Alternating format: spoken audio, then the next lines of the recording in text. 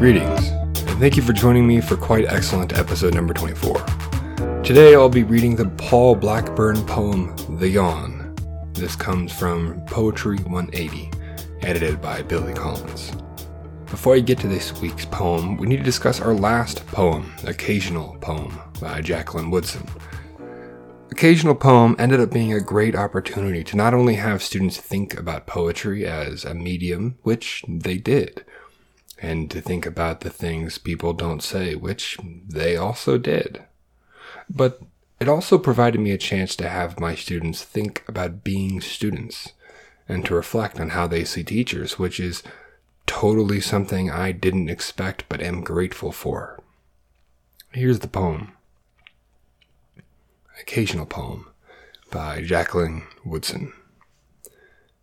Miss Marcus says that an occasional poem is a poem written about something important or special that's going to happen or already did. Think of a specific occasion, she says, and write about it. Like what? Lamont asks. He's all slouched down in his seat. I don't feel like writing about no occasion. How about your birthday? Miss Marcus says. What about it? Just a birthday. Comes in June and it ain't June, Lamont says. As a matter of fact, he says, it's January and it's snowing. Then his voice gets real low, and he says, and when it's January and all cold like this, feels like June's a long, long ways away. The whole class looks at Miss Marcus. Some of the kids are nodding. Outside, the sky looks like it's made out of metal, and the cold, cold air is rattling the window panes and coming underneath them, too.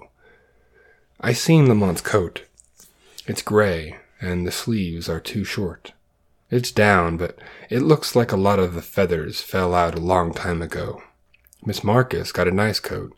It's down, too, but real puffy, so maybe when she's inside it, she can't even tell January from June.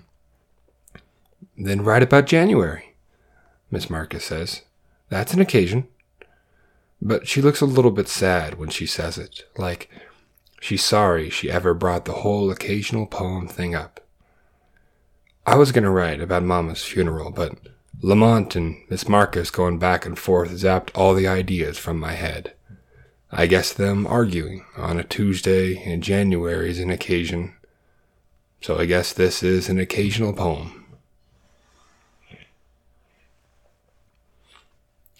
I asked students to use the word unsaid in their responses to this poem because despite largely being a poem about a conversation between two people, Miss Marcus and Lamont, there are depths to that conversation that require a close reading to excavate.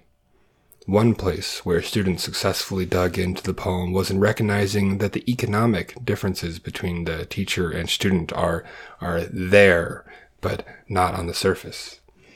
My students pointed to the difference in clothing described. Lamont's coat, with its too short sleeves deflated from long missing feathers, while Miss Marcus enjoys a nice puffy coat that keeps out the January cold easily.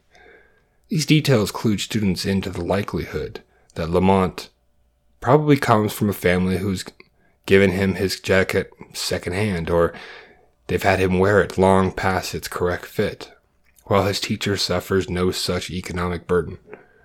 While this difference was consistently identified, how this informs the meaning of the poem can change dramatically between readings. In my initial reading, I felt like the teacher was somewhat downtrodden, exhausted by trying to get students to complete a task that, to her, seemed simple, and her appearances at the end of looking, quote, a bit sad, like she's sorry she ever brought the whole occasional poem thing up, is the result of her wishing that she had chosen some other activity. This likely comes from being a teacher myself and knowing quite well how it feels when an assignment doesn't land or my instructions fail to lead to the production of work I was expecting. That kind of failure exhausts and makes you wish that maybe you just, hadn't. My reading then is somewhat ironic because the teacher feels like she has it rough, but totally misses that her students may have it more difficult as part of their daily economic status, their daily economic struggle. And I can relate to this too. Sometimes it is hard to recognize the complexity and challenges in the lives of your students. I try, but I do not always succeed. My students had a very different reading than this for the most part. Instead, my students see Miss Marcus' sadness and apparent wish to have not brought the assignment up as a sign of the teacher's empathy, because she recognizes now the difficulty of Lamont's economic circumstances and how far off a warm summer birthday really feels for him. She wishes that she had not given the student an assignment that causes him to think about his own pain. Maybe doesn't cause any of the students to think about their own pain. I adore this reading and much prefer it to my own. I think the text supports this well, but that isn't the reason I like it. I think this says something about the kinds of teachers my students hopefully have in their lives.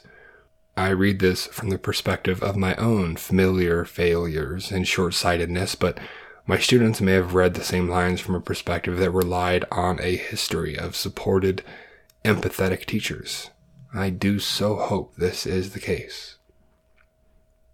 The last major component of my students' reads relied on the final lines of the poem, where the speaker states that they had intended to write about the passing of their mother, but would instead write about the very poem that we, the reader, have just read.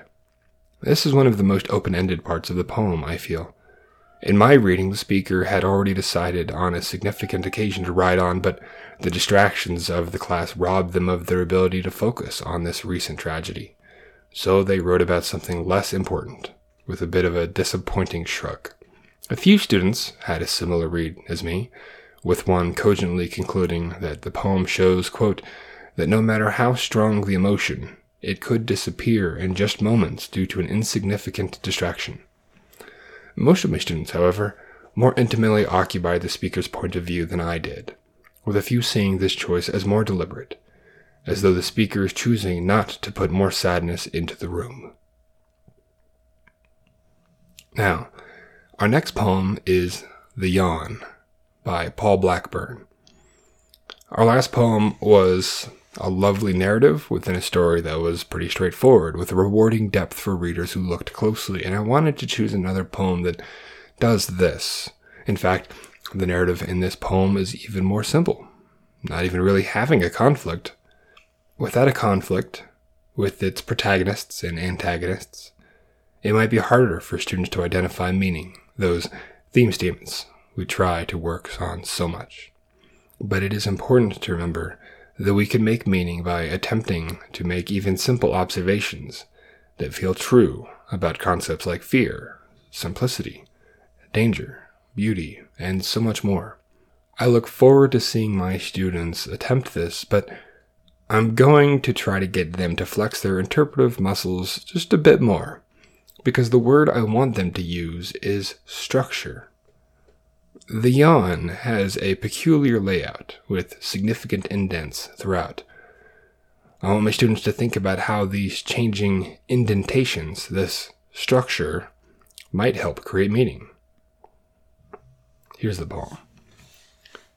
The Yawn by Paul Blackburn. The black-haired girl with the big brown eyes on the Queen's train coming into work so opens her mouth, so beautifully wide in a yawn, that 2 stops after she has left the train, I have only to think of her, and I...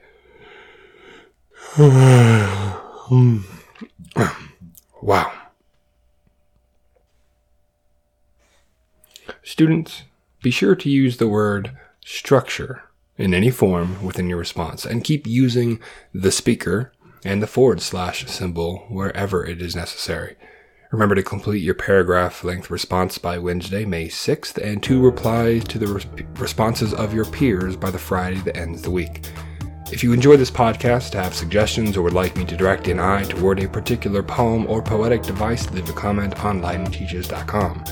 The content of this podcast is used as a companion to class instructional activities, and ownership of these texts remain with their stated authors. Thank you for joining me for episode 24 of this podcast. I hope that between between now and the next time you hear from me, you discover and savor a few things that you yourself find quite excellent.